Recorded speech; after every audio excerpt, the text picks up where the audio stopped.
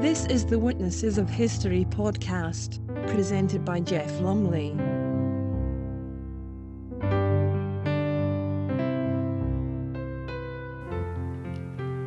Hello and welcome to another edition of Witnesses of History for the end of the year, the 29th of December.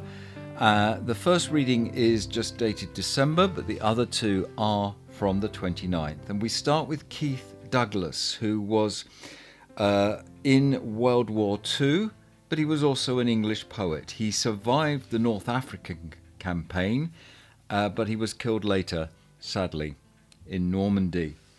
And he is writing about his experiences in North Africa in the Western Desert in December 1942. We began to creep forward, swinging west again to face the enemy. As we advanced, I remembered how we had sat so long during my first action within a stone's throw of enemy infantry, and I began to look very carefully at the trenches we passed. About 200 yards from the German derelicts, which were now furiously belching inky smoke, I looked down into the face of a man lying hunched up in a pit. His expression of agony seemed so acute and urgent, his stare so wild and despairing, that for a moment I thought him alive. He was like a cleverly posed waxwork, for his position suggested a paroxysm, an orgasm of pain. He seemed to move and writhe, but he was stiff. The dust which powdered his face like an actor's lay on his wide-open eyes, whose stare held my gaze like the ancient mariner's. He had tried to cover his wounds with towels against the flies. His haversack lay open, from which he had taken towels and dressings. His water bottle lay tilted with the cork out. Towels and haversack were dark with dried blood, darker still with a great concourse of flies. This picture, as they say, told a story. It filled me with useless pity. The men with me were walking along bent double as though searching the ground. I said to them, "It's no good ducking down. If you're going to be hit, you're going to be hit. Run across the open ground. Run!" They began to trot reluctantly, and I ran ahead. Presently I saw two men crawling on the ground, wriggling forward very slowly in a kind of embrace. As I came up on them, I recognized one of them as Robin, the RHA observation officer whose aid I had been asking earlier in the day. I recognized first his fleece-lined suede waistcoat and polished brass shoulder titles, and then his face, strained and tired with pain. His left foot was smashed to pulp, mingled with the remainder of a boot. But as I spoke to Robin, saying, "Have you got a tourniquet, Robin?" and he answered apologetically, "I'm afraid I haven't, Peter," I looked at the second man. Only his clothes distinguished him as a human being, and they were badly charred. His face had gone. In place of it was a huge yellow vegetable.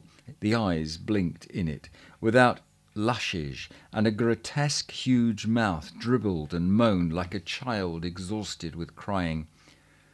Robin's mangled leg was not bleeding. A paste of blood and sand or congealed slabs of blood covered it. I thought it would be better left, as it was then bandaged, now that the air had closed it. "I'll go on back," I said, "and get hold of something to pick you up. A scout car or something. Stay here." I ran on.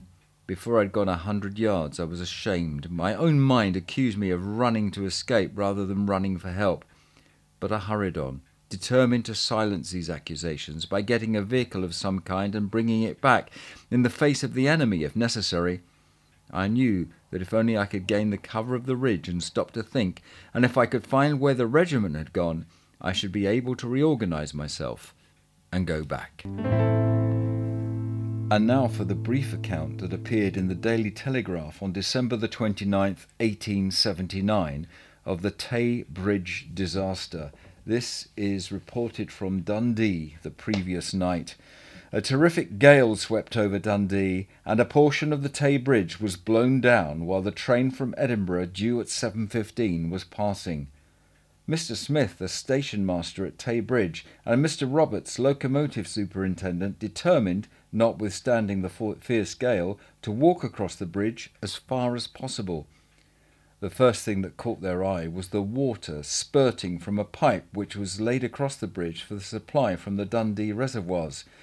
Going out a little further, they could distinctly see, by the aid of strong moonlight, that there was a large gap in the bridge.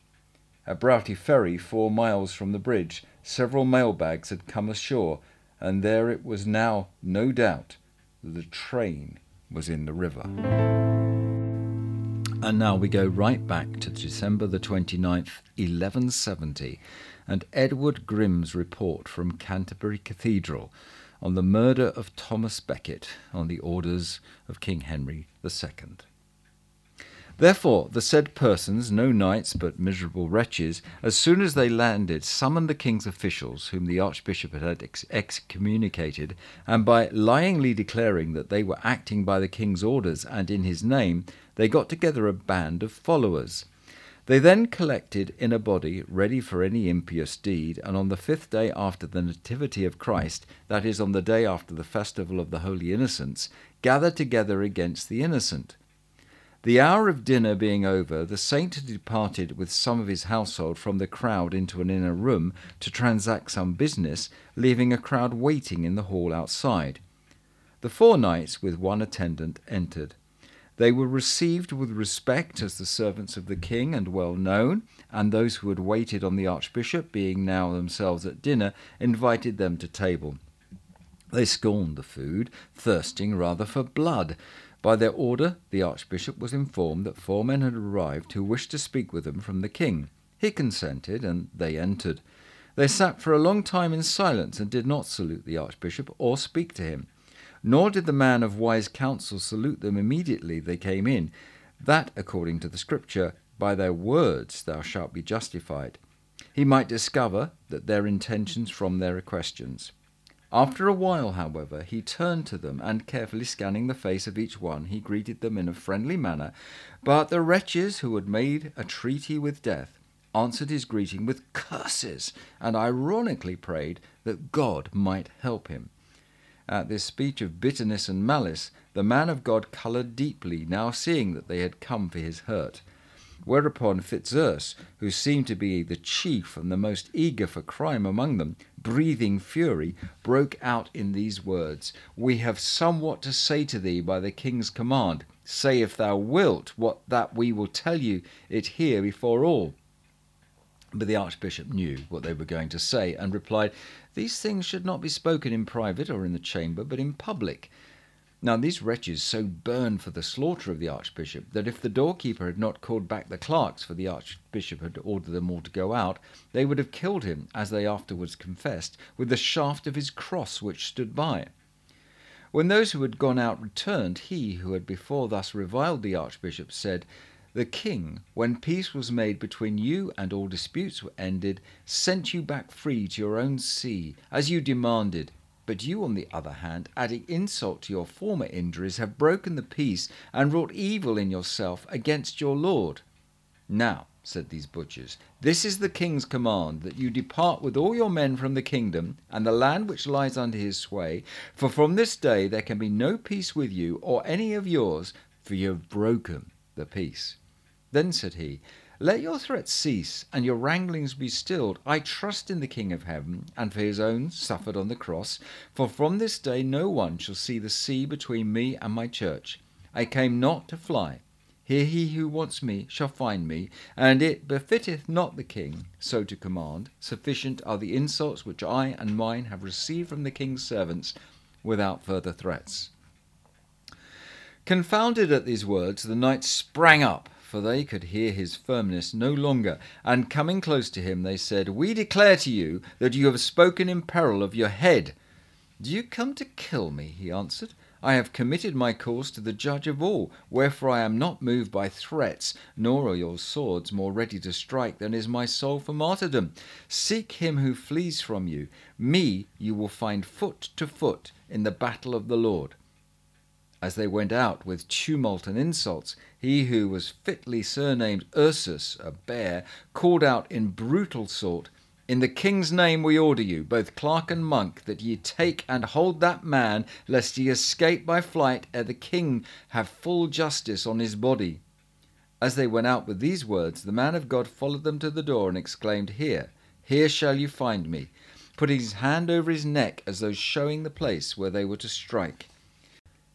He returned then to the place where he had sat before, and consoled his clerks, and exhorted them not to fear, and, as it seemed to us who were present, waited as unperturbed, though him alone did they seek to slay, as though they had come to invite him to a bridal.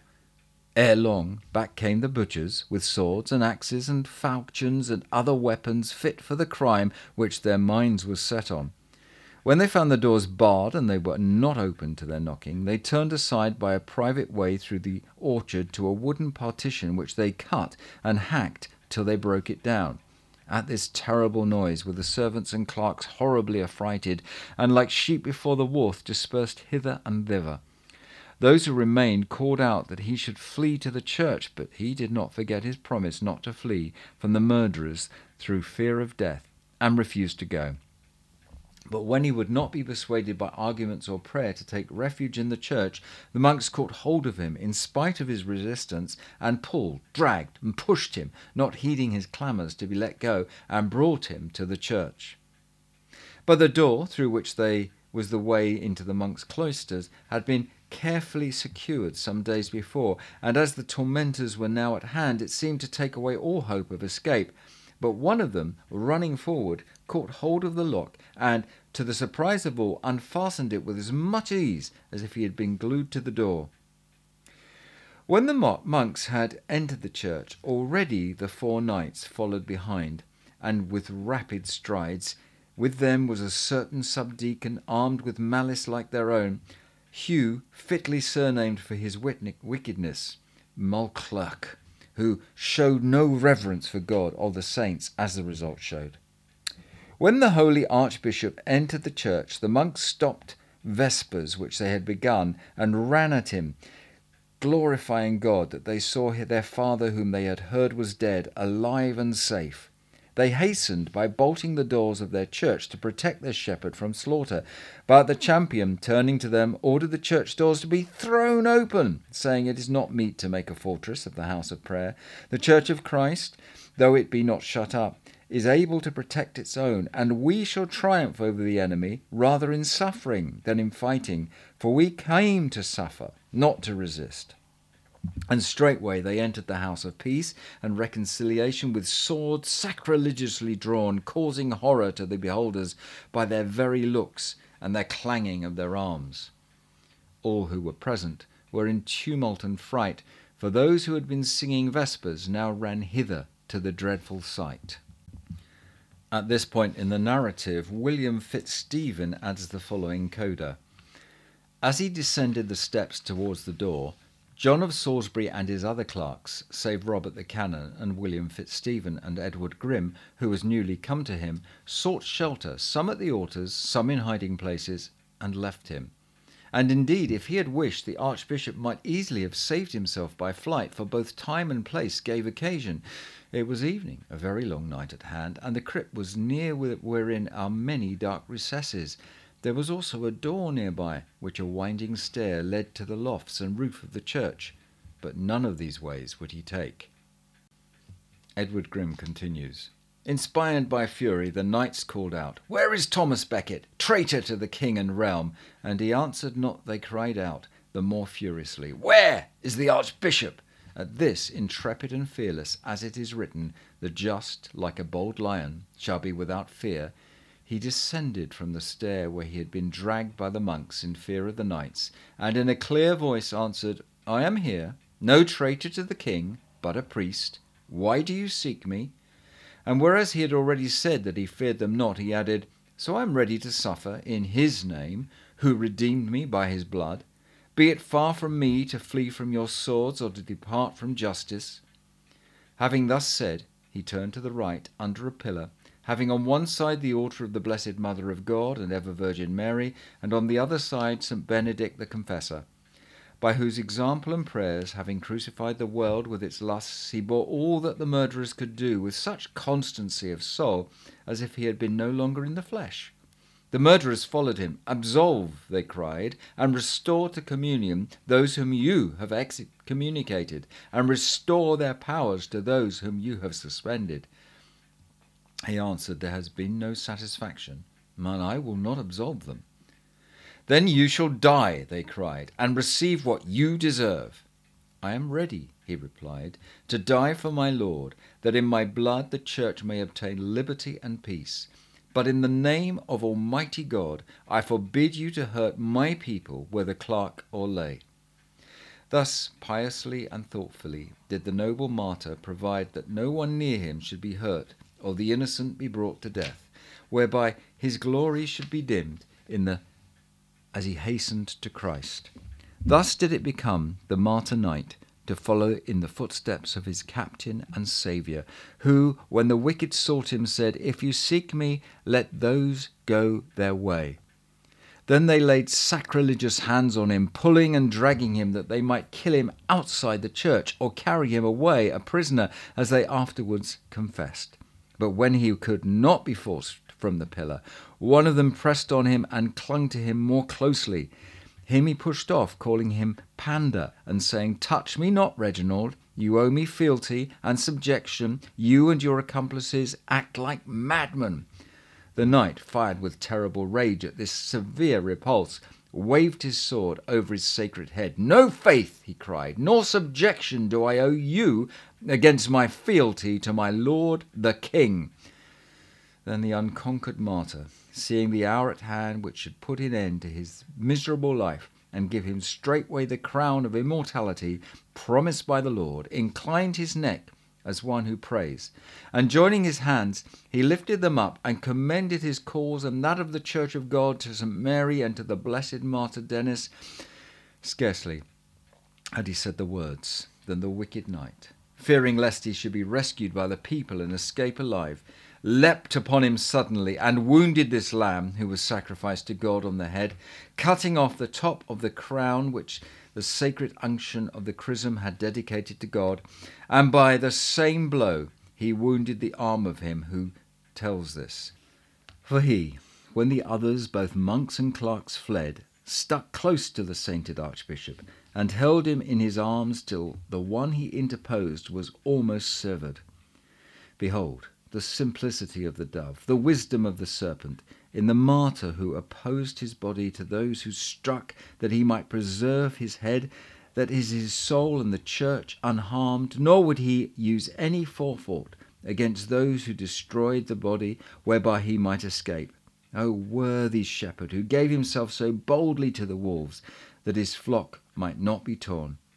Because he had rejected the world in wishing to crush him unknowingly exalted him. Then he received a second blow on the head, but still stood firm. At the third blow he fell on his knees and elbows, offering himself a living victim and saying in a low voice, "For the name of Jesus and the protection of the church, I'm ready to embrace death." Then the third knight inflicted a terrible wound as he lay, by which the sword was broken against the pavement, and the crown, which was large, was separated from the head, so that the blood, white with the brain, and the brain red with blood, dyed the surface of the Virgin Mother Church with the life and death of the confessor and martyr, in the colours of the lily and the rose. The fourth knight prevented any from interfering, so that the others might freely perpetrate the murder. As to the fifth, no knight but that clerk who had entered with the knights, that a fifth blow might not be wanting to the martyr, who was in other things like to Christ, he put his foot on the neck of the holy priest and precious martyr, and, horrible to say, scattered his brains and blood over the pavement, calling out to the others, "Let us away, knights! He will rise no more."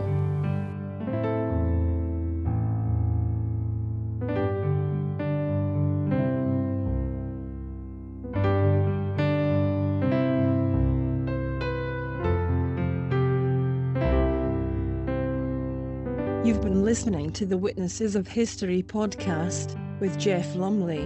The music was by Eric Matthias. www.soundimage.org